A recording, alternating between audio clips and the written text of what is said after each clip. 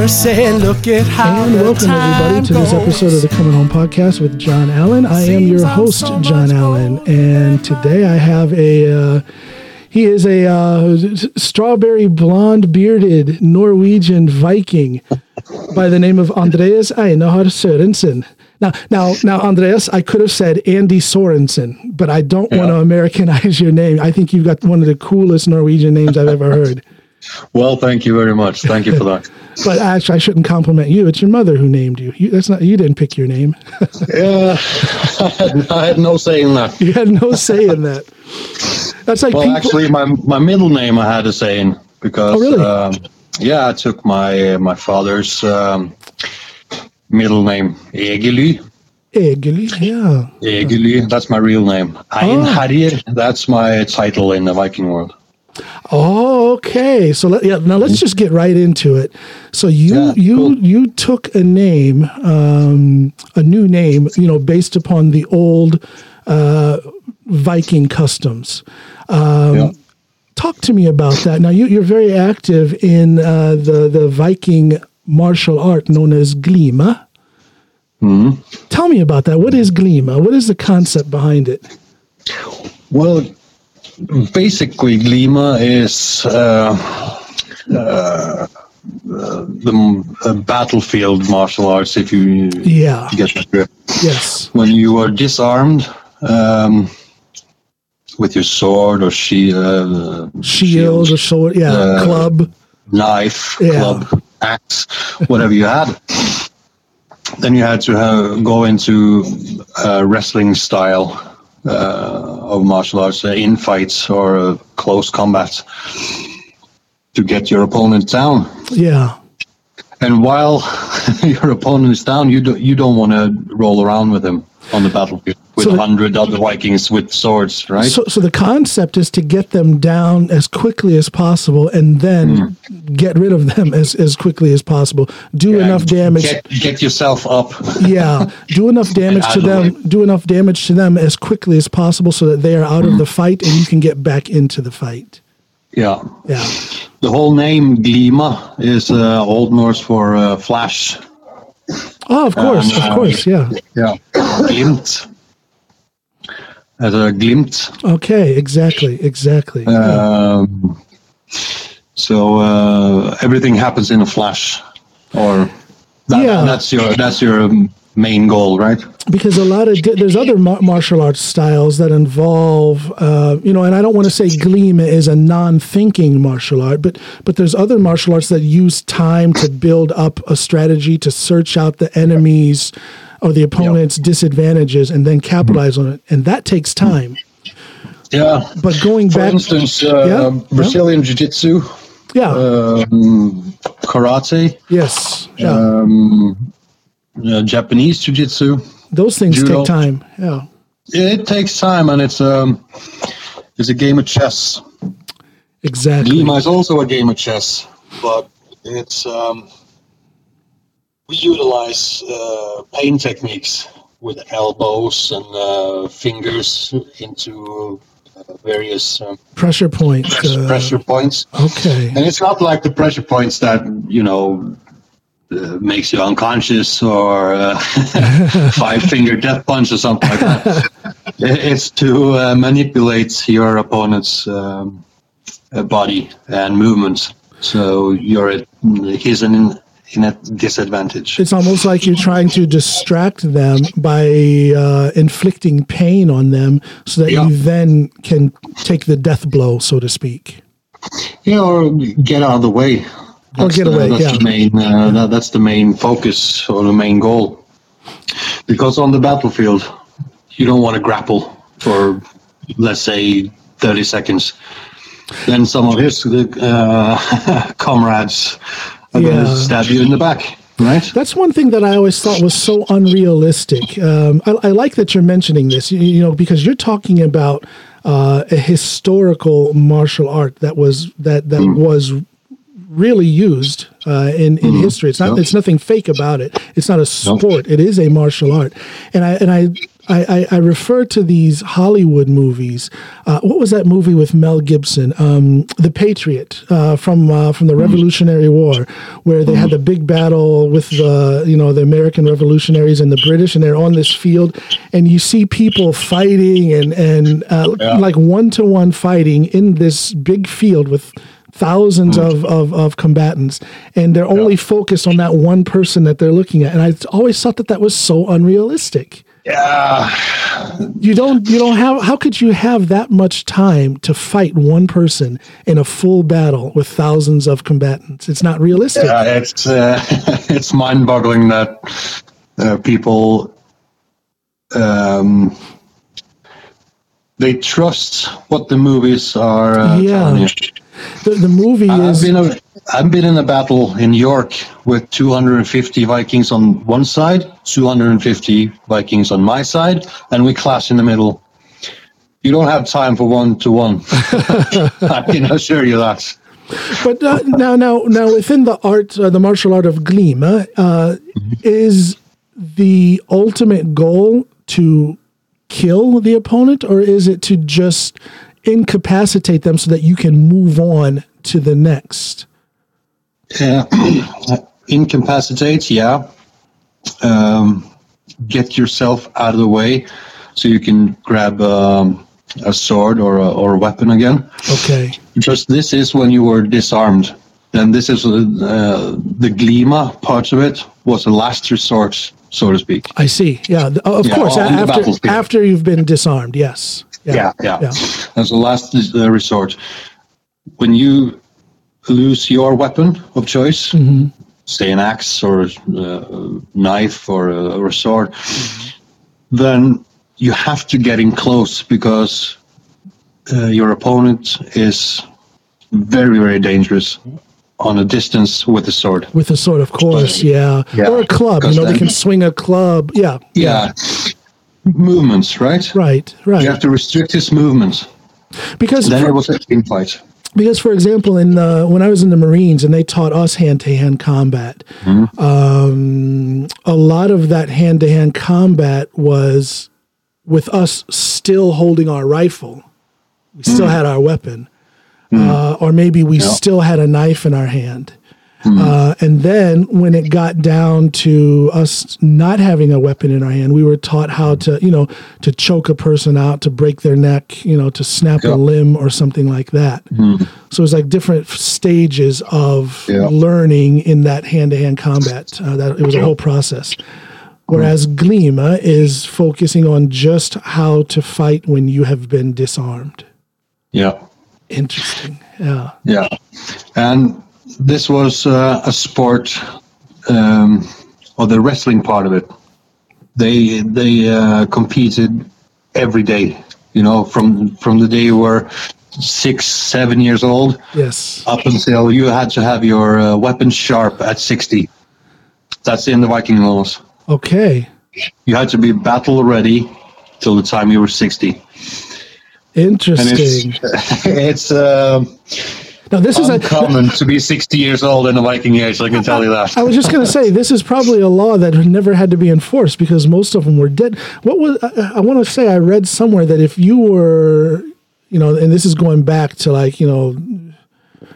before 1000 AD, like 400 or 500 AD, if you were a Viking and you were 35 years old, you were considered an elder, like a grandfather in the culture. 35 years old. Yeah. Wow. Grandpa Andreas. It's amazing. But they wanted to die in battle because then they went to Valhalla and had a glorious afterlife, so to speak. If you didn't die, if you died of old age, you came down to hell, which is really? Helbred. Yeah. Oh, wow. Yeah, which is healing hell. So I would imagine then that for as long as they were able, the men would go out into battle, hopefully to die. So, rather than die of old age. Yeah. Looking their enemies in the eyes, because if you died an inglorious death, like stabbing in the back, then it was commonly known as you were running away from the battlefield. So it was a dishonorable death then. Yeah. Yeah, you didn't want that. So the whole thing was to die in the stomach or clubbed down or something. Yeah. So the whole thing was to die looking the enemy in the eyes. Yeah, face forward in the battle. Yeah. Stop looking me in the eyes, man. You're making me nervous. Sorry, man. I'm not going to club you over that. I promise. Now, fast forwarding to modern times, where can you train Glima? Is this a society? Is this a group that gathers where you can actually train it, or is it more? I see you training at the gym with our friend Christian, and you guys are just doing your thing there. But is there a gathering of others who follow this martial art? How popular is it? In other words, how popular is it in Norway? The popularity has, not been that great now the last years. Mm-hmm. But you can come and train in Kolbotn. Yeah. Yeah, it's a wrestling gym there. That's right, yeah. The guys there will take you for a ride. but those guys are doing more traditional, like Greco-Roman wrestling and whatnot. But I'm sure that's their main focus. Yeah, but that's good training for you guys who do Glima. It's still hand-to-hand combat. Yeah.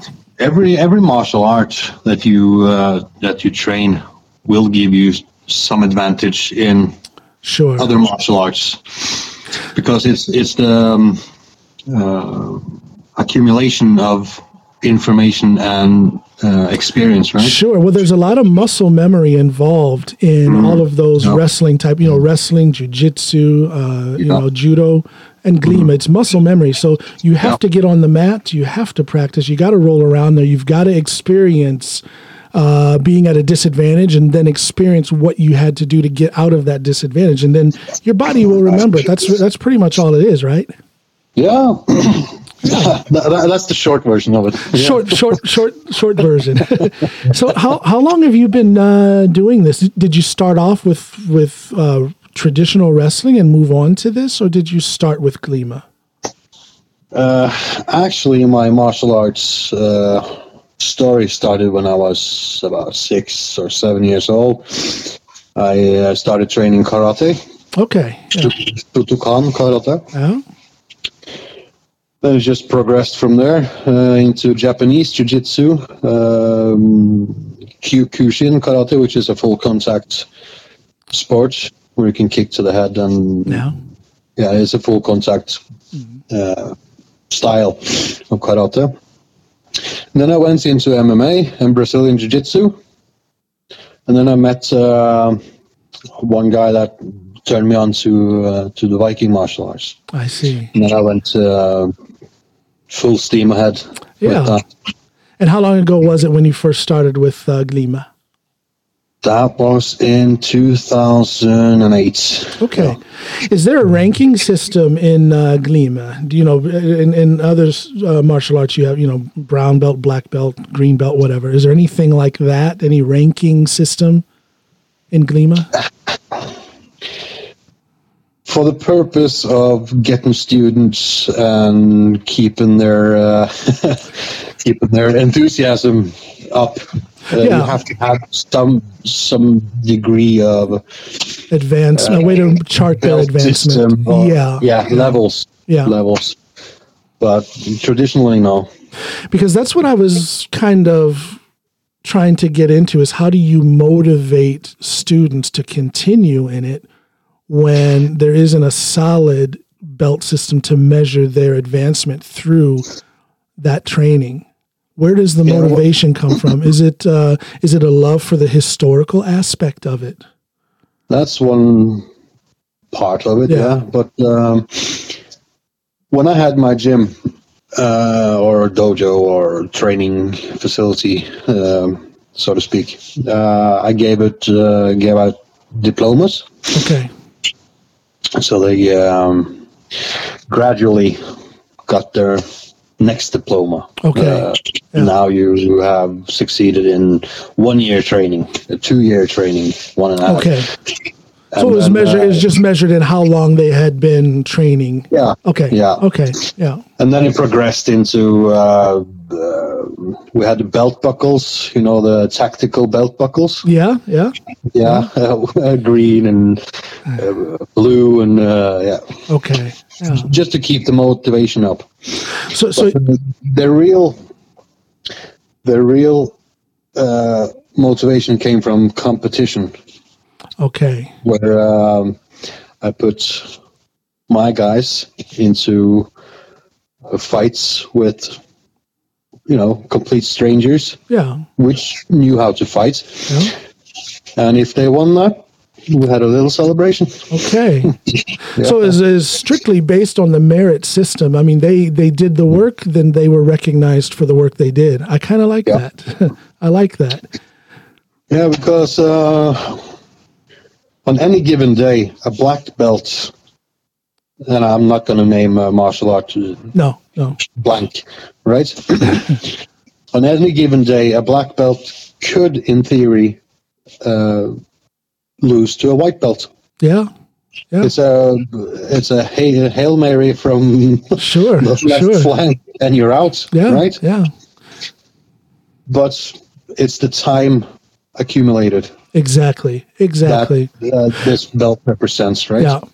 So, well, you watch. You can watch MMA on UFC, and the one fighter might be a black belt in Brazilian Jiu-Jitsu, and the other guy, they might refer to him as just a mixed martial artist. In other words, he doesn't have a black belt in anything, and he might win. He might beat the one that has a black belt in Brazilian Jiu-Jitsu or black belt in whatever. So that belt, of course, it means something. It symbolizes the work that has been done, but it's not every martial art that goes by that belt system. People need to be aware of that. Just because you're not a black belt in this, that doesn't mean that you couldn't fight. And even though you have a black belt, you may lose. You have black belts and you have black belts. Absolutely. Right. Well, there's stories out there of different dojos or different gyms who have one or several black belts, and it's fake. They haven't earned it. They may. You can see that stuff all the time on YouTube about the fake martial arts. Yeah, and it's kind of sad that is happening, because martial arts, I mean, I have such a respect for it. I took some classes some years ago when I was in college, but other than that, I've never really looked into, I've never submersed myself in that world of martial arts, but it has always fascinated me, and I've always had an enormous amount of respect for those athletes and those practitioners. So when I see these people who do this fake stuff, that's got to make you guys a little bit upset. Well, not the fact that they're doing it, but I feel so sorry for the students that really. That's a good answer. They come in there and they train for X amount of time. Yeah. And they really, really think that they're the shit. They are the business. They know how to defend themselves. And then a real situation comes up, and they're pushing everyone else behind themselves. I got this. Yeah. And then just get their shit kicked in. Get their faces kicked off. Yeah. Yeah. The teeth and nose, and possibly even death, And I would think they have this false sense of security. Right. This false sense of accomplishment. Yeah. Yeah. So you as now you had your own training center. What do you call it? A dojo or a school for Glima? It was originally a dojo for Japanese jiu-jitsu. Okay. And then it progressed into Glima. Okay. Yeah. So that was a big undertaking for you. That's a large amount of responsibility. As we just got done talking about, there's some leaders in the martial arts world who are fake, and they're getting their students hurt. So that was a big responsibility for you to take on. Oh yeah.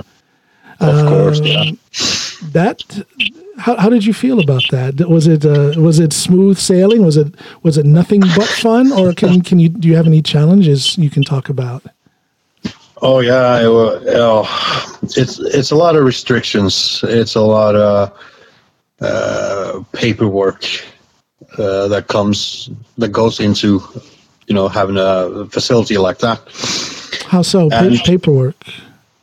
Yeah, you got responsibilities for the people that you train, first of all. For their health, of course. For the health of them,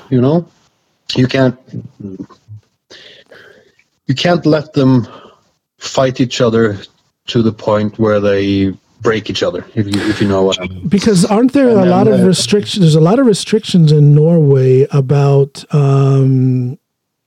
I remember when Cecilie Brækhus, what a fantastic boxer. Where I bow down to her. Oh my gosh, that's my hero. She is my hero. But wasn't there was a big controversy because for years she was not allowed to box in Norway because Norway had restrictions on that.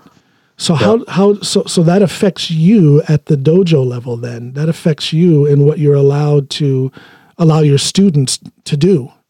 Yeah, in competition, it's not allowed. But you can train MMA and boxing,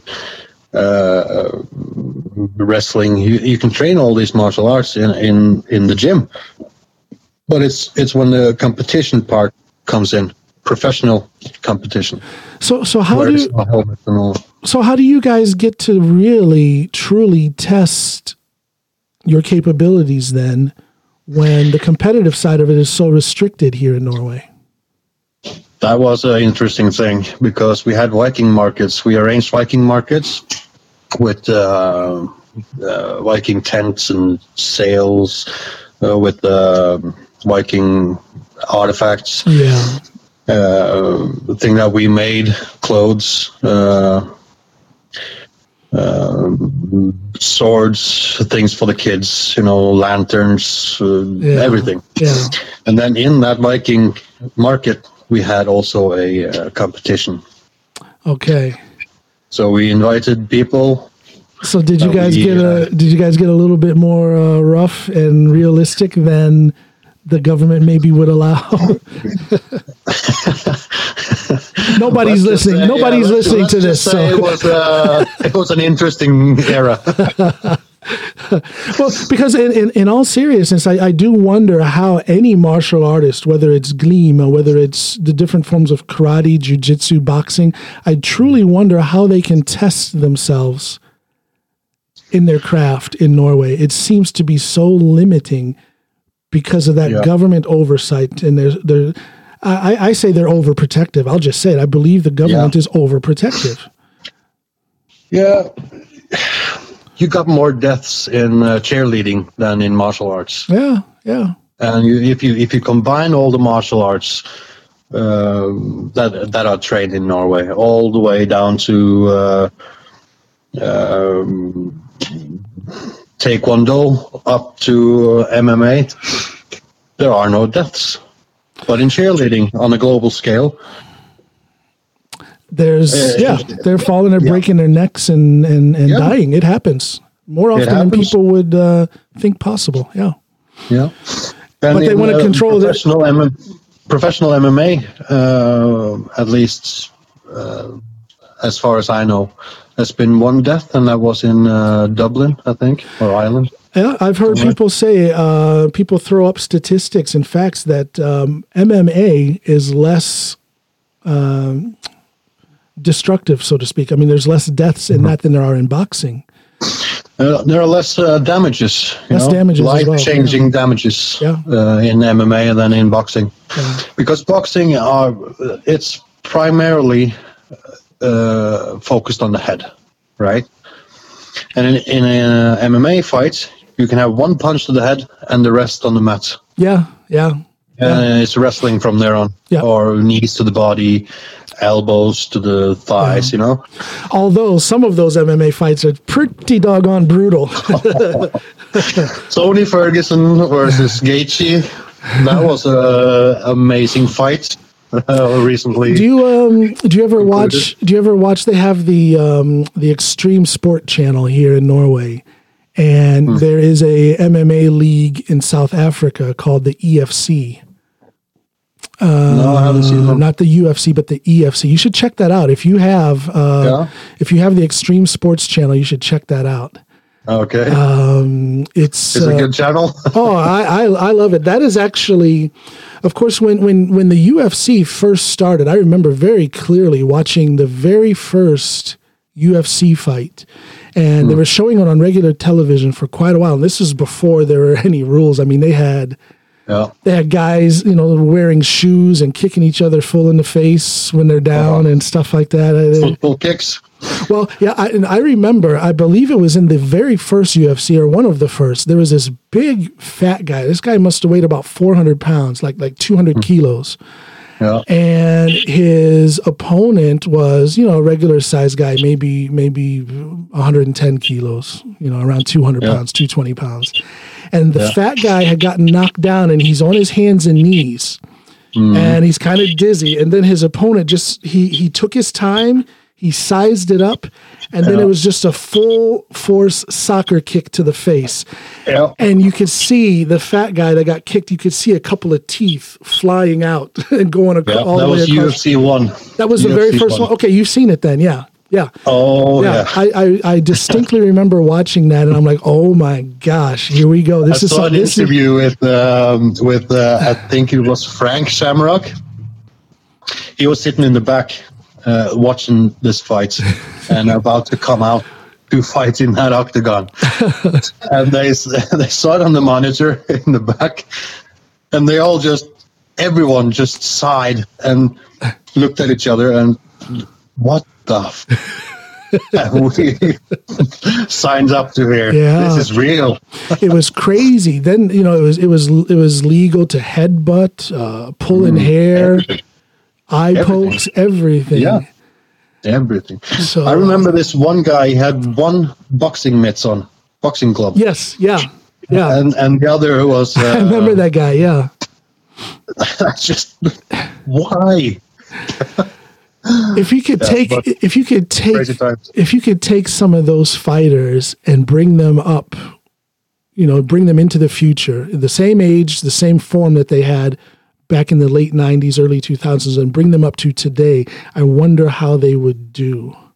I don't think they would do that well because people have gotten... No, they wouldn't fare that well. No, I don't think so because the training methods of today are light years beyond. I mean, you can see it in the athleticism in these fighters. It's a totally different world.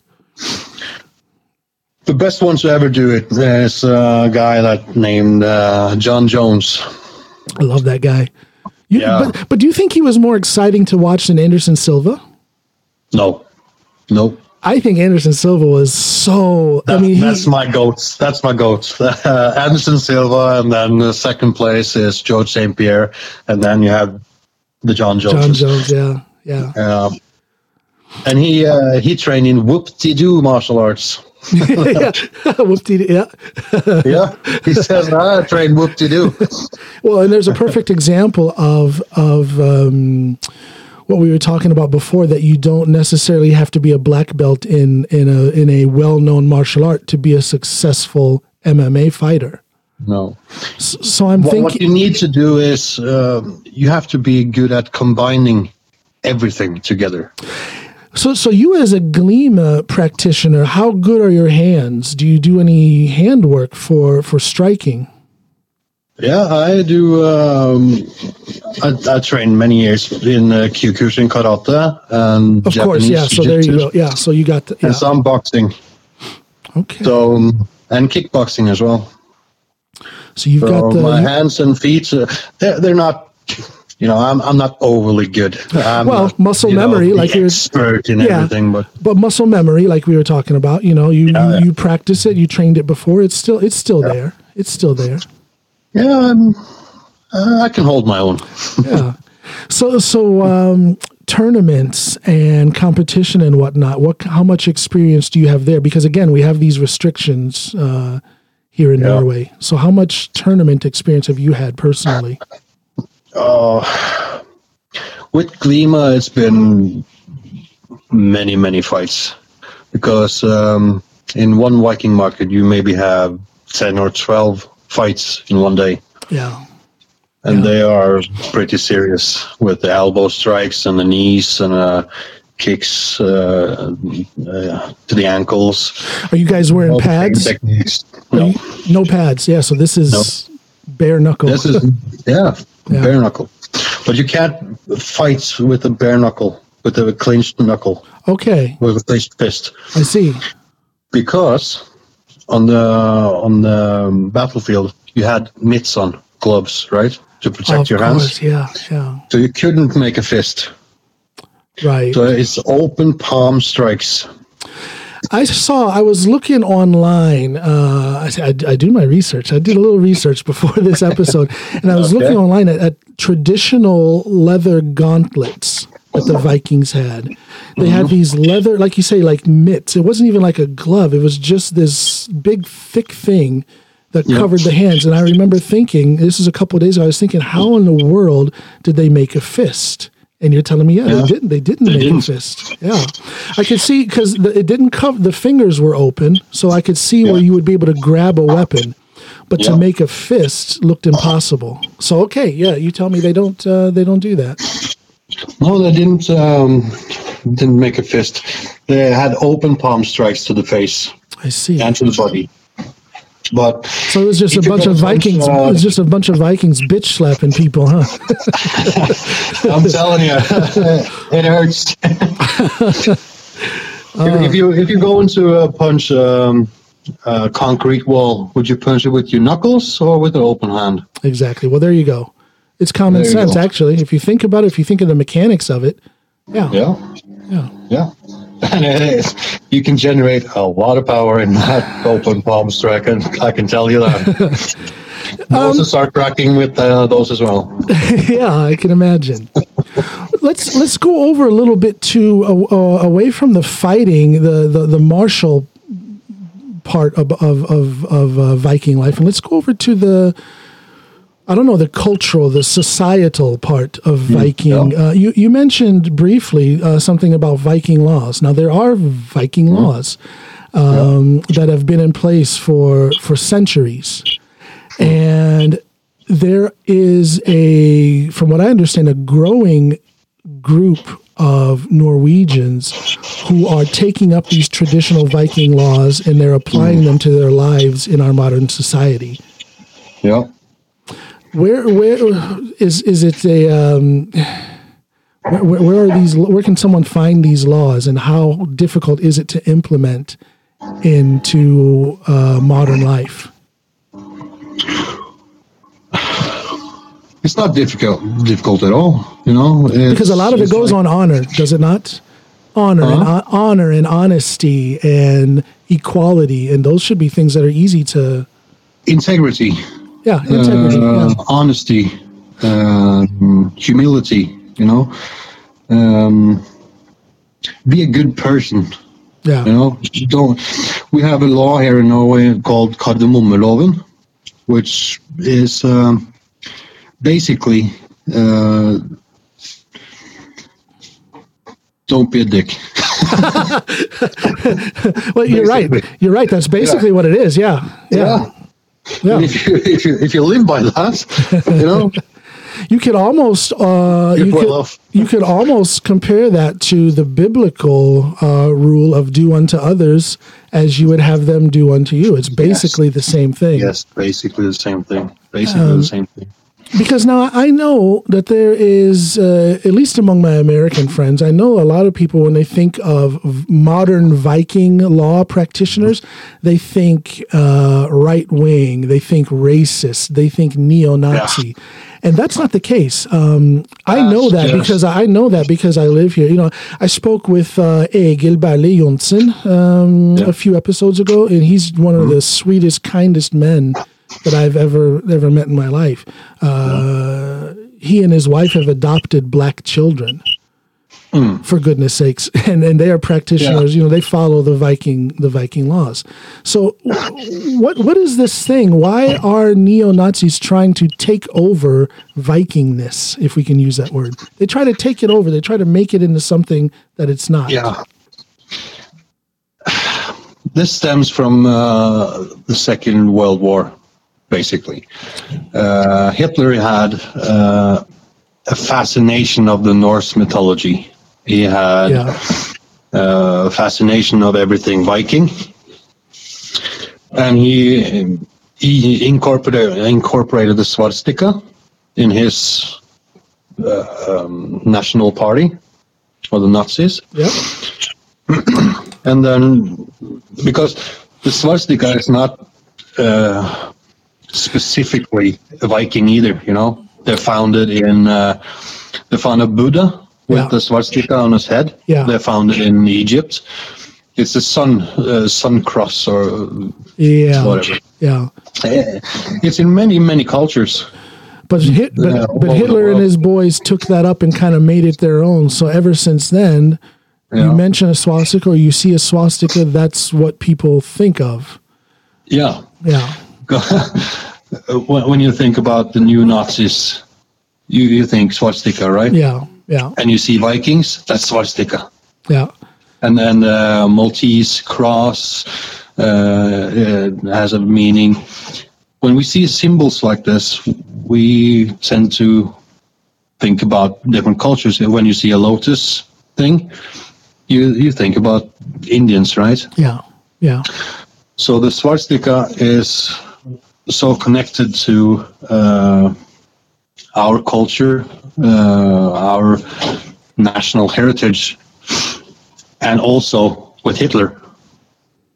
But if you think just 2 seconds for yourself, Viking Age was from 793 to 1066. Hitler, he lived in the beginning of the 1900s. Yeah, yeah. Who has the claim? Oh, that's swastika. Exactly. Who has the claim of that culture? Exactly. Not Hitler. But it's a problem. And the Vikings, they took the best warriors, the best, some would say females as well. Yeah, yeah. I married one. Yeah. Good for you, man. Good for you. She's a handful, but she's a handful, but it's a good handful. So no, but you guys, there you go. You know, the thing about the Viking laws, like we said, it's based in integrity and honor and mutual respect. For anyone who thinks that it's not that, to me, that's a person who is not willing to read history, because it's documented. It's documented that the Vikings were a very open society. I was talking with our mutual friend, Rune Temte, and he was telling me the story of the Black Viking. Yeah. You know, it's written. This is a story, and it's not a story about, you know, that disgusting Black Viking. I mean, he was a cool, accepted part of that society. Yeah. I told Rune we should pitch a Hollywood movie, and I'll get in shape again and grow my hair long, and yeah. You would fit perfectly into that. You got your Viking laws down to a T. Yeah. You even married one. Well, I even married one. No, but I think it's a sad thing that a lot of people, especially back home, you know, they see a blonde guy maybe with a lot of tattoos. He's bearded, he's got long hair, and he's got these crazy looking, as we say in America, runes, but you know, on their arm and stuff. Yeah. And immediately people will think, "Oh, that guy must be a racist. That guy must be a neo-Nazi." Yeah, automatically. His appearance, his looks will say that he doesn't like other races. Right. And that's just stupid. That is stupid. That's just, I don't know what to say. Well, that's judging. That's judging on appearance, and sometimes the same people who are doing that, they don't want that done against them. So again, we go back to treat others the way you would want to be treated. Of course, yeah. But to me, it's a fascinating thing. it's you know, you have Glima, which is the martial or the warrior side of it, but then you also have this side that is applied in daily life, and it's such a compassionate and warm thing. It's a lot of people don't think of Vikings as compassionate and warm. They think of the warrior, the killer, you know, the brutal side of it. How does that match? How does that mold into one concept? The violent side, but then the compassionate side. How do you explain that?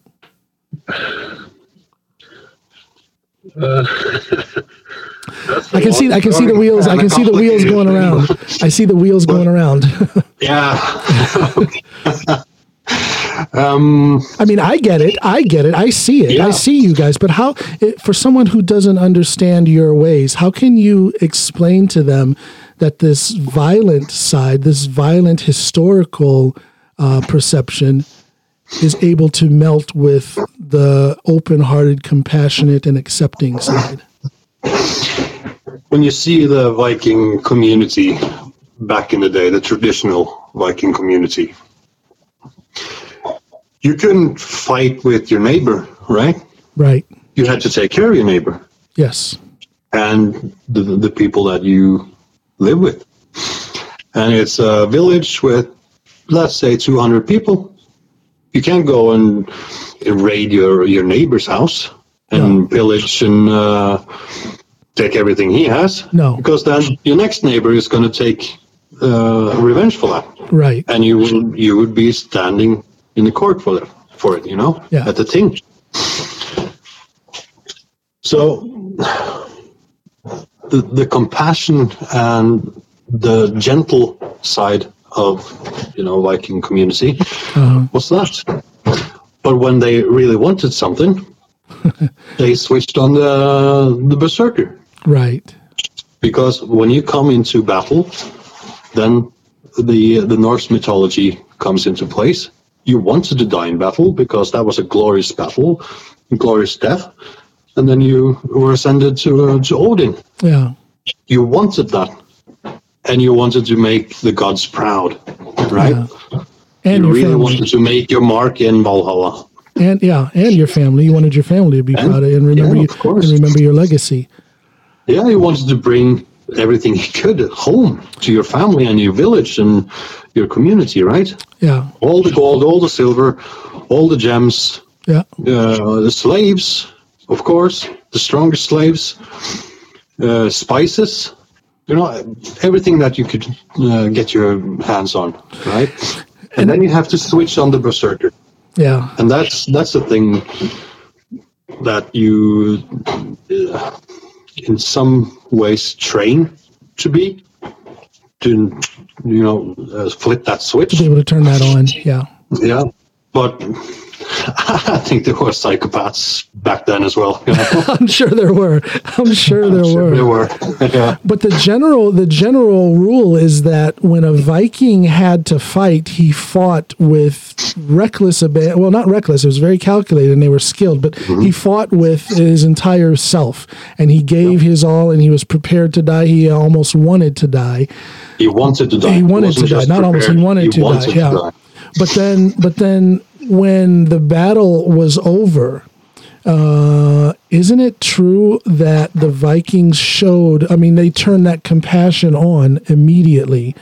Like if they took over a village or whatever, it wasn't all about abusing the people who they had conquered.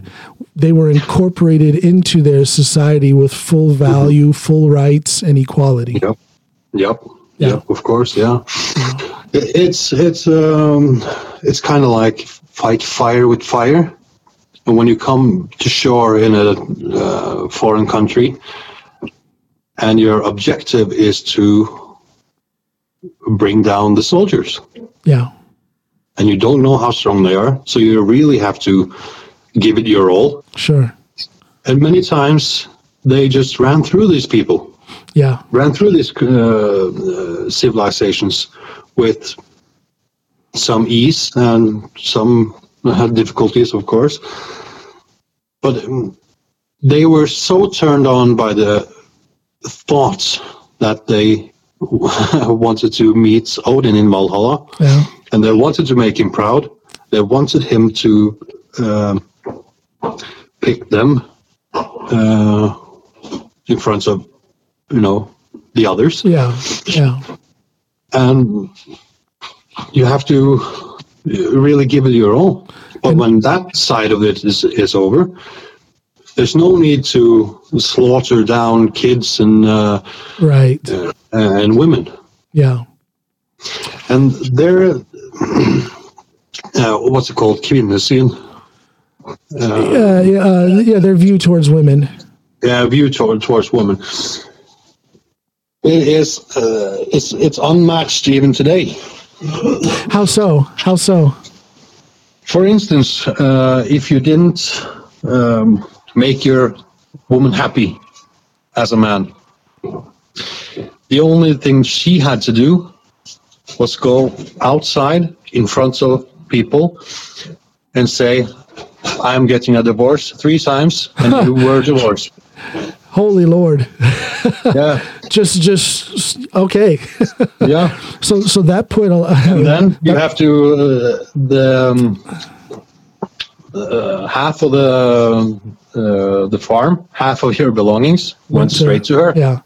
I've actually read that. Yes, she would go out in public and she said it 3 times that she wanted a divorce, and after the 3rd time, so be it. You're divorced, and that's that. And that's a big humiliation for the man, because again, I can't remember how it's worded, but in the Viking laws, there's something specific about how a husband is supposed to treat his wife and elevate her, and if something along those lines, and if he doesn't do it, then he has failed. I kind of like that. You failed as a man if you don't make your woman happy, And when you were out pillaging and on a raid, or went a Viking, as it's called, she walked around with all the keys. That was the treasure chest. That was the weapons chest. That was the keys to the farm.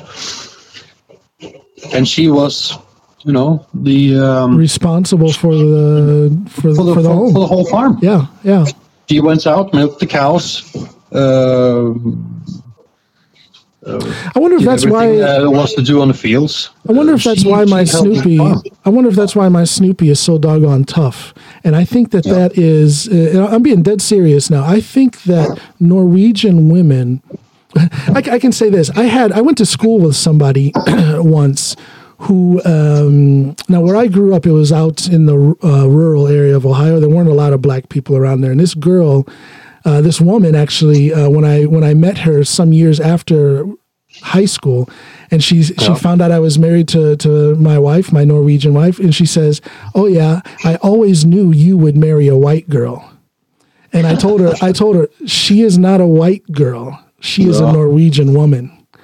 And those are 2 very different things. I say in all different things. It is. I say in all seriousness, Norwegian women have something different about them. They have a certain toughness, and I don't think, I don't know if that's because of the Viking roots and the Viking tradition. I don't know what that is, but it is a fact, I think, and I think a lot of people would agree. People have agreed with me before. Norwegian women are just tougher.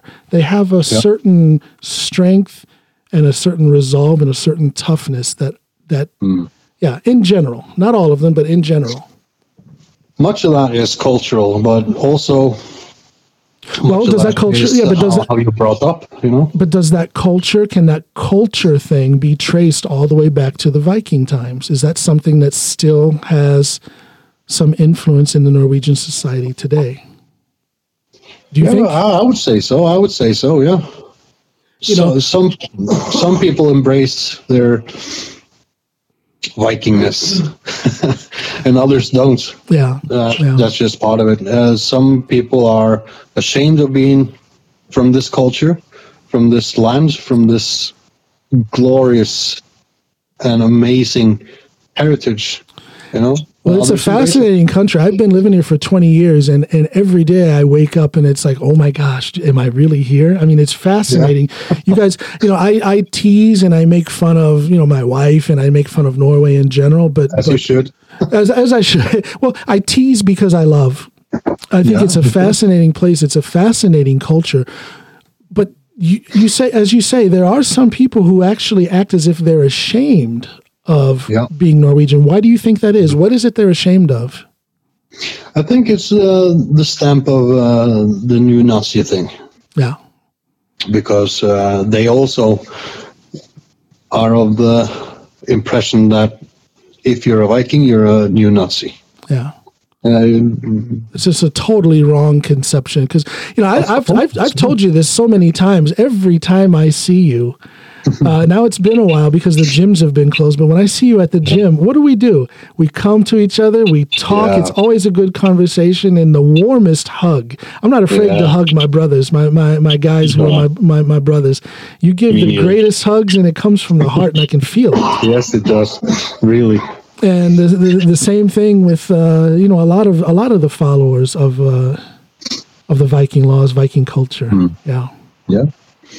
It's the best way to open up conversation, open up a sharing. I think so. When you meet some another brother like you don't want to start that off with a handshake.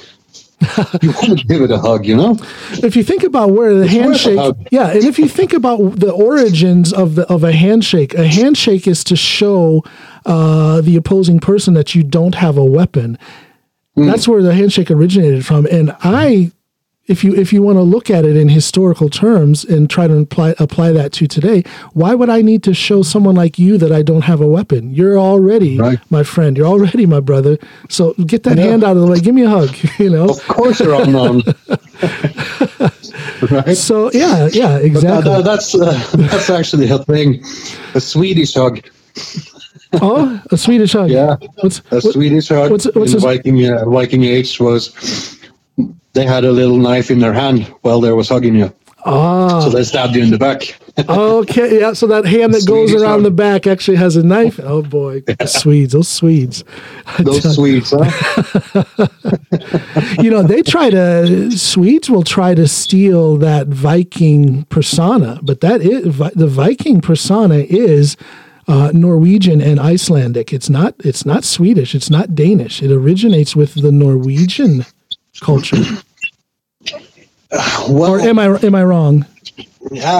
Sort of, yeah. Because it wasn't separated into Norway, Sweden, and Denmark at that time. It was Scandinavia. Yeah, one place. The north. So the Swedish side, the Vikings on the Swedish side, as we call it now, they went to Russia.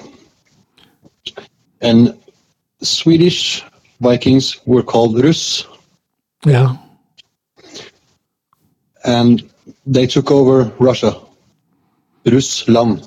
Exactly. Okay. So the Swedish Vikings took over Russia. Okay. Or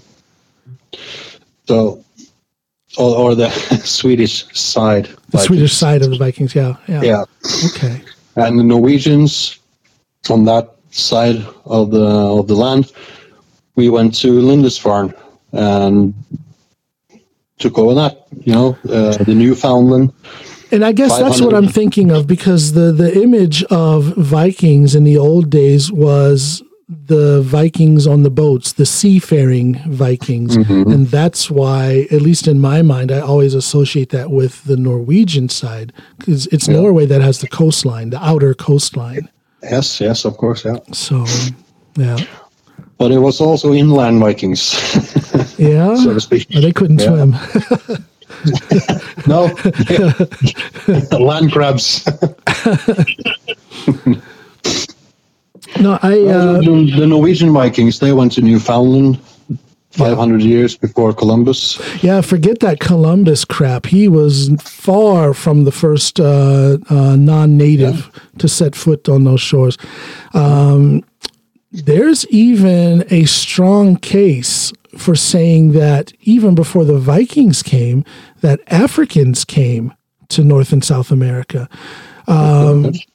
In Central America, those statues, I cannot remember what they're called or where they're, but there's these statues somewhere in Central America and I should know this because I read about this all the time. But there are some statues. Is it the Eastern Island statues? No.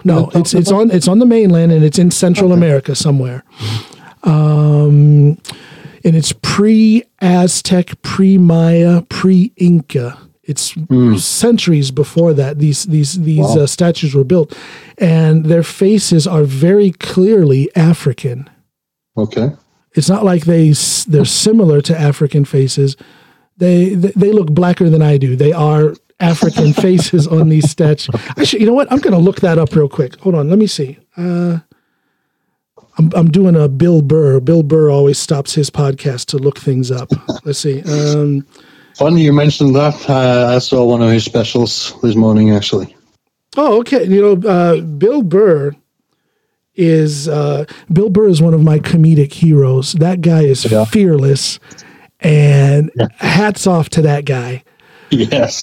Hats off to that guy. And if you listen to his... He talks about many controversial he's topics. not afraid. He is fearless. Oh, a fearless man. Let's see. African statues in Central America.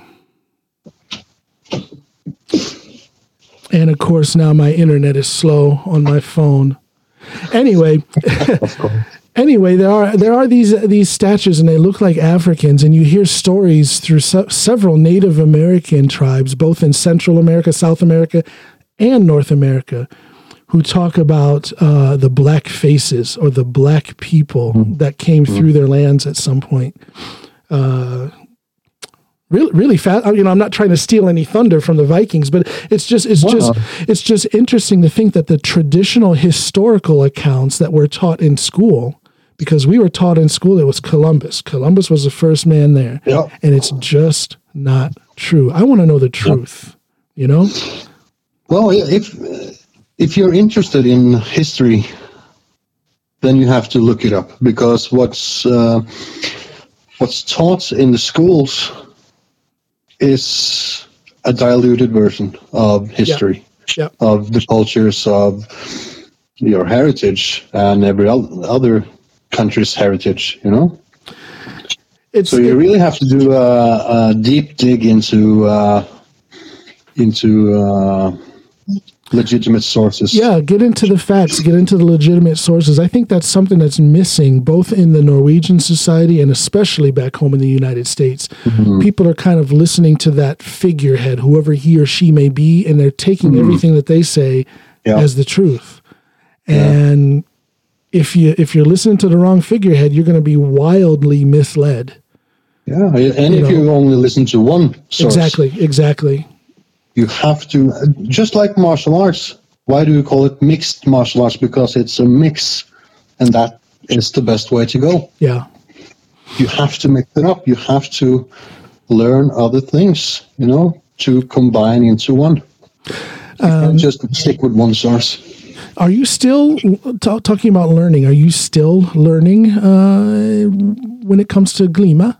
Or are you? Oh, yeah. Yeah. It's an ongoing process, isn't it? You're never finished with learning.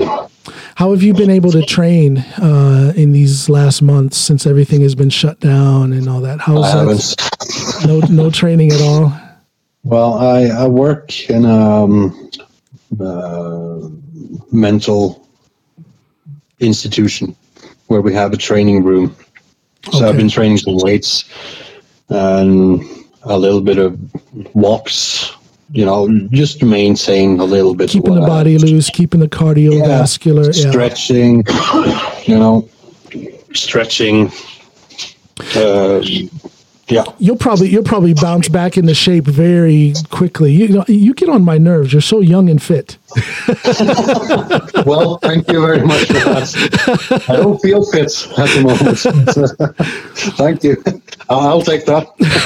There's a compliment in there somewhere. Yeah, thank you. No, but I would imagine you would bounce back very quickly. You're still relatively young, and you were in great shape before all of this, and the conditioning and whatnot will come back quickly, I'm sure. Yeah. Maybe I know for myself, for a while I was, as you know, I'm a power lifter.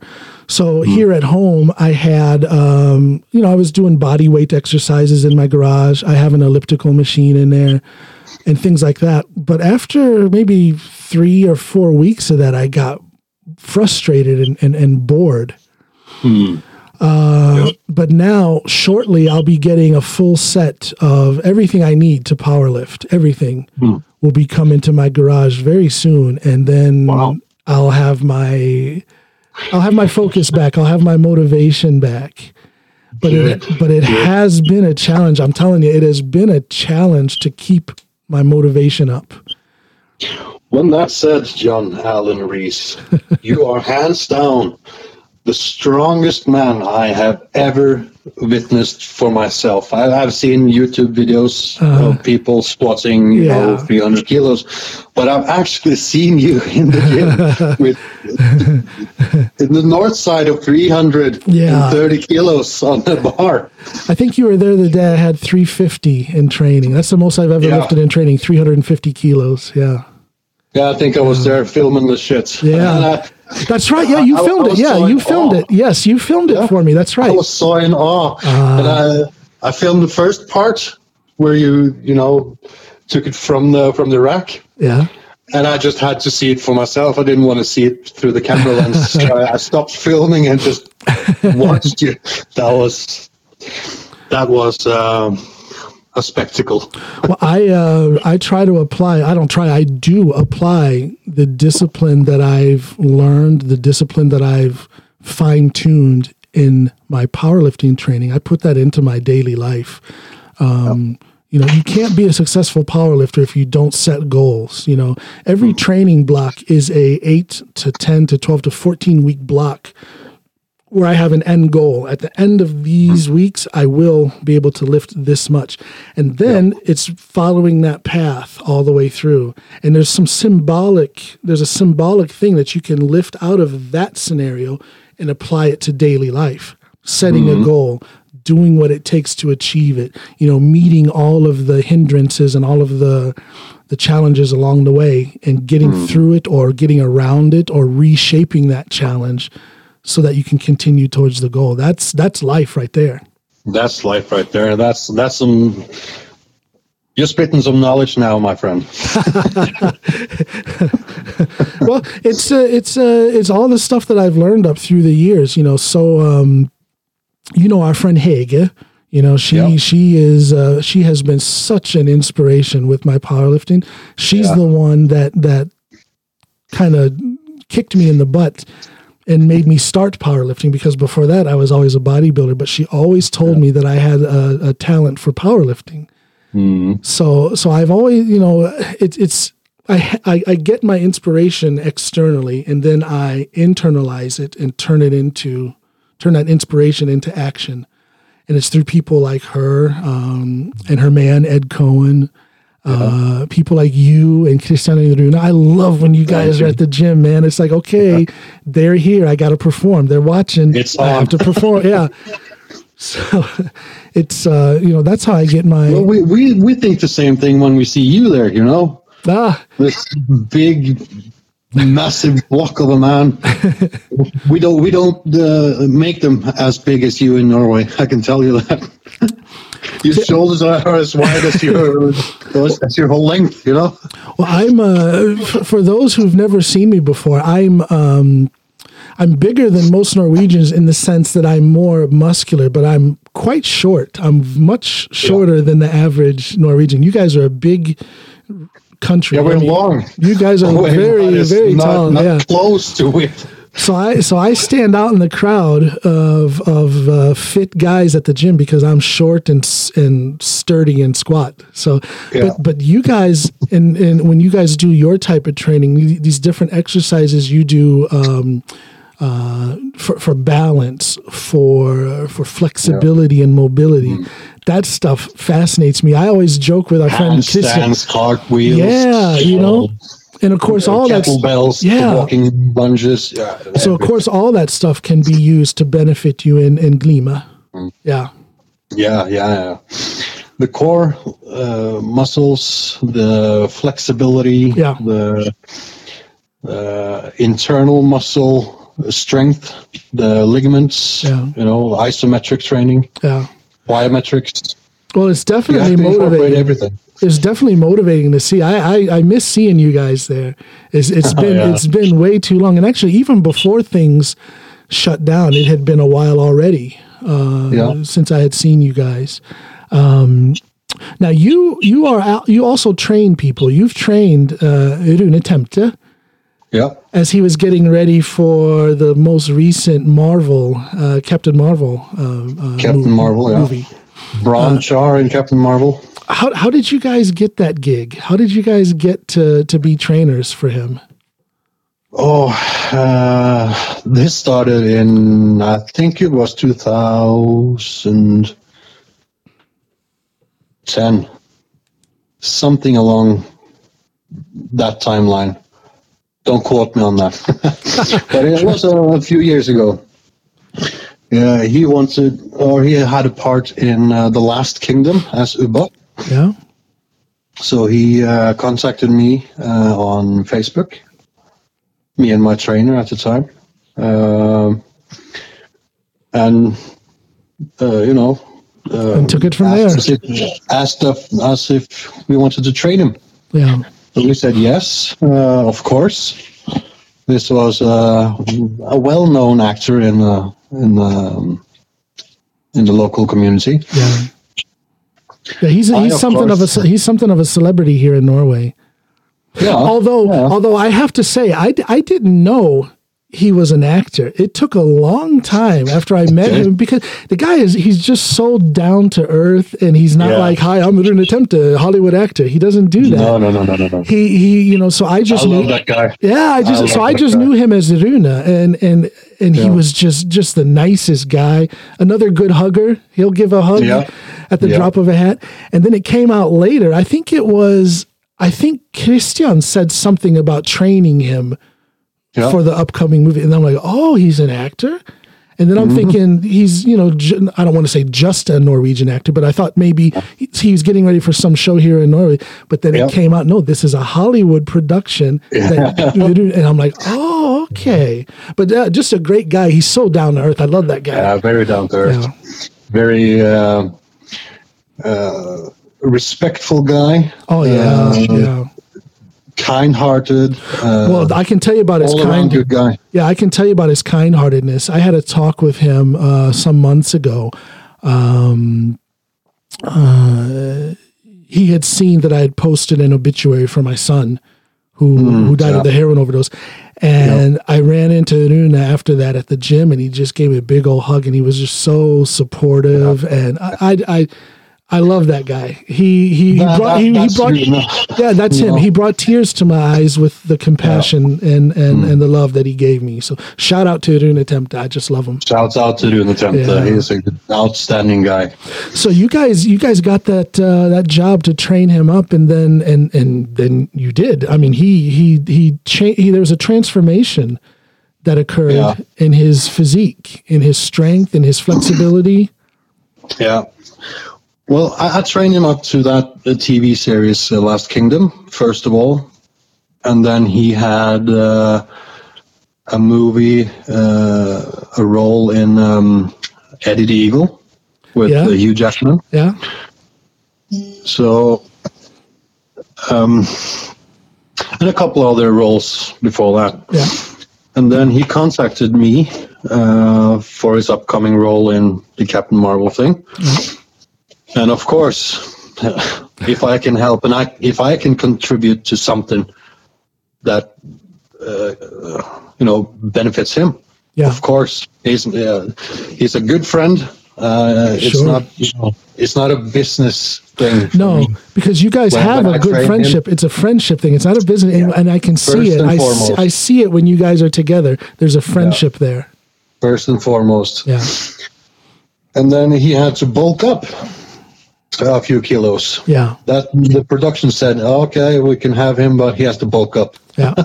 So he contacted me, and I knew Christian Arnason, and he is a very interesting figure.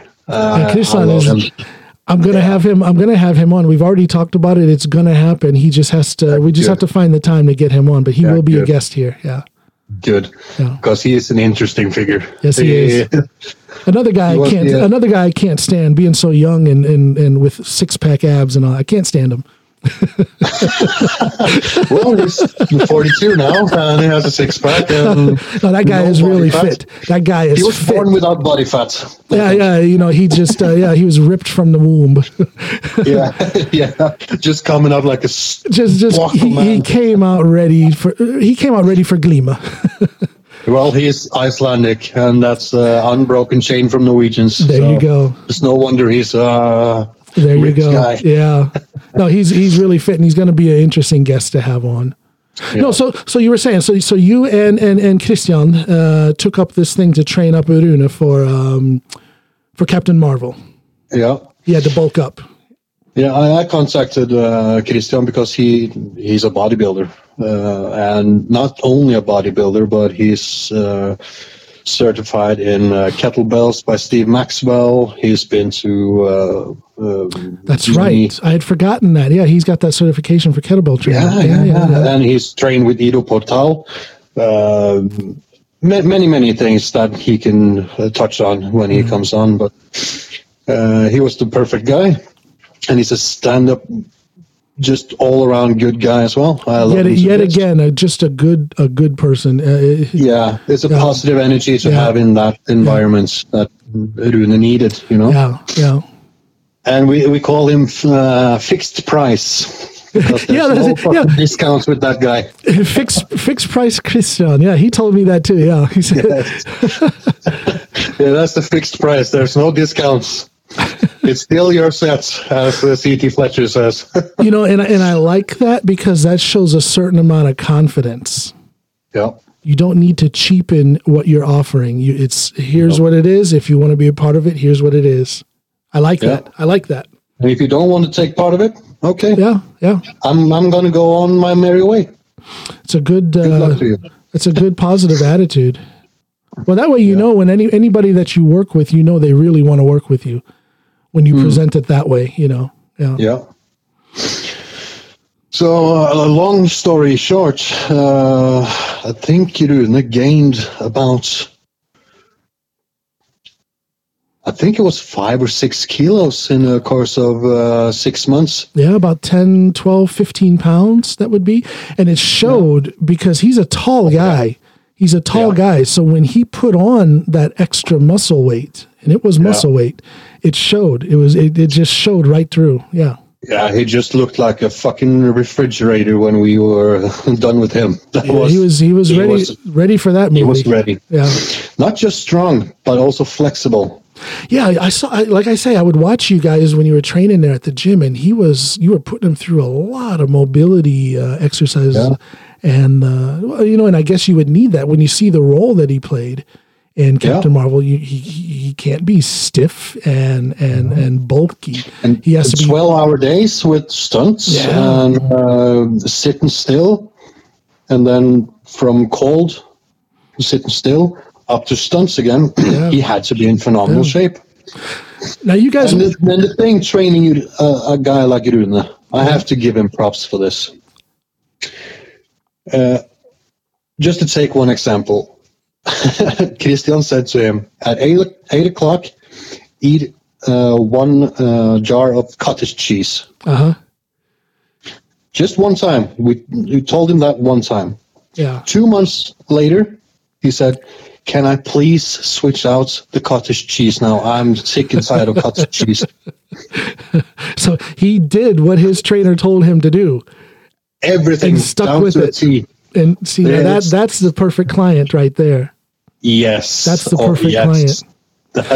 That's the wet dream of every PT, right? Yeah.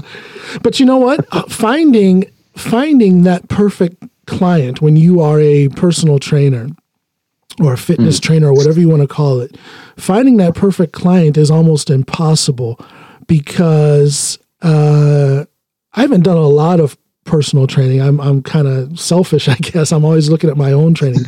But when I have done it, sometimes in fact, very often, I would find that client who to me, it's a weird thing. They trust you because they ask you to help them get into shape. But then when you tell them what they have to do, they question everything. And there's a way to question that will lead to giving you an answer to whatever you're wondering about. But then there's also a way of questioning that tells me that you don't want to do the work. Yeah. Do you see what I'm saying? Yeah. There's two kinds of questions. It's a question because you honestly and truly want the answer to this question. Yeah. And there's a question where you question your credibility. Yeah, and I would rather that they would just tell me that they don't trust me and they don't want to do the work, and then we can end the relationship right then and there. Yeah. They're not going to waste my time and my reputation, and they're not going to waste their own time.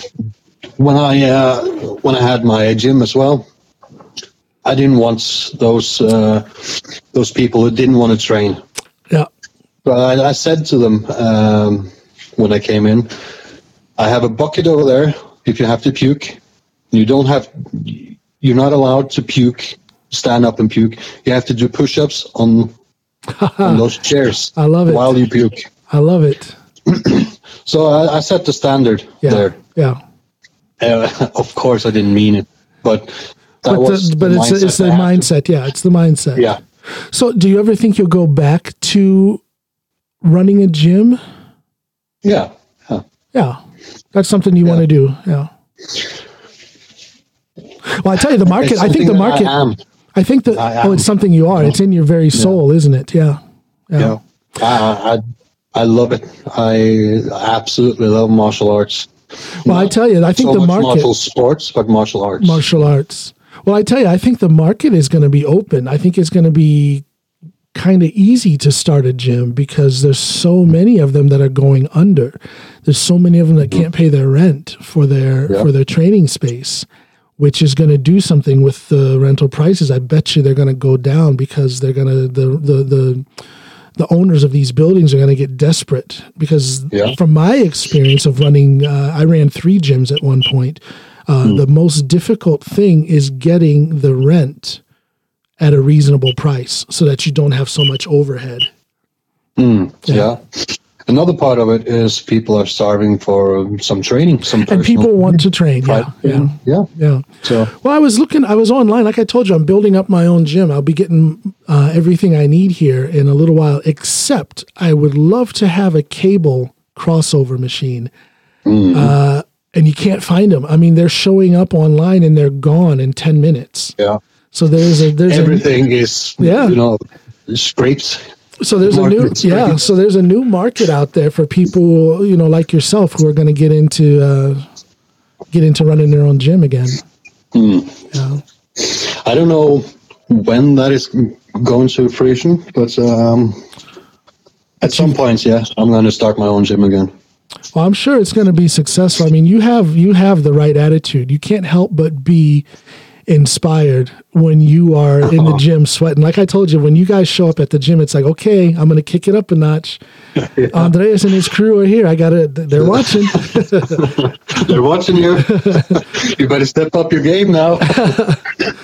No, but I truly respect what you do within your art, and I truly appreciate your inspiration. I really do. Thank you.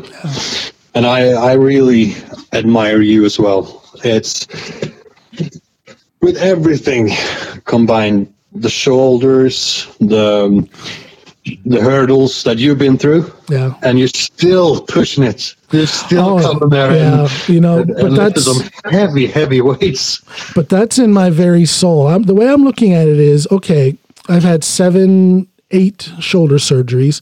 The last surgery is so serious that I'll probably never be able to bench more than 50 kilos ever again. So I'm looking at that. Okay, that's the situation. So where is the challenge in that? Okay, the challenge is to be able to still compete in powerlifting. And the next thought is, okay, well, how will I still be able to compete in powerlifting? And the answer is, well, I have to, if I can only bench, baby weights for bench. Yeah. I have to raise my squat and I have to raise my deadlift. So it's like, okay, here we go. In those areas. Yeah. Exactly. So I'm just doing the work so that I can continue to be successful in something that I love. It's really, that's what it boils down to. I love it. It's fun. It gives me a lot. So how do I continue to do it? And I just find a way to do it. Yeah. That's the name of the game, man. That's the name of the game. Yeah. Yeah. And it's not all about winning the first prize and gold, and it's about the way of life, right? Sometimes you lose, sometimes you win, sometimes you can't compete. Yeah. Sometimes you have to restructure your training. Yeah. Sometimes you have to restructure your life. Well, and it's a thinking game. It's a process of thought patterns. It's a process of analyzing things, whether it's your training or whether it's your life. Analyzing honestly. Let's throw that word honestly, because a lot of people set up a lot of unrealistic goals, or they have a lot of unrealistic perceptions of themselves. But what I like about powerlifting is it's pretty much impossible to fool yourself. Either you lift the weight or you don't. Yeah. so it's pretty straightforward. There's no room. Pretty honest. Yeah, there's no room for BS in there. So no. Yeah. Either you get up with those weights or you don't. Exactly. Yeah. It's a brute awakening. It's a rude awakening. Oh. Yeah. Yeah. Well, listen, Andreas, I tell you, this it's been too long since I talked with you, so I really enjoyed this. It was good to talk with you again. This was really good. Thank you very much, and I'm honored to be on your podcast. Thank you. I'm honored to have you, and you've got a standing invitation. I call you brother for a reason. I send you much love, my friend. Okay. Thank you very much. Right back at you, my friend. Thank you. All right. Take care. Take care. All right, everybody. Thanks for listening to this episode of the Coming Home Podcast with John Alan. Bye, everybody. I'm coming home. I'm coming home. Yes, I am. Yes, I'm coming home. I'm coming home.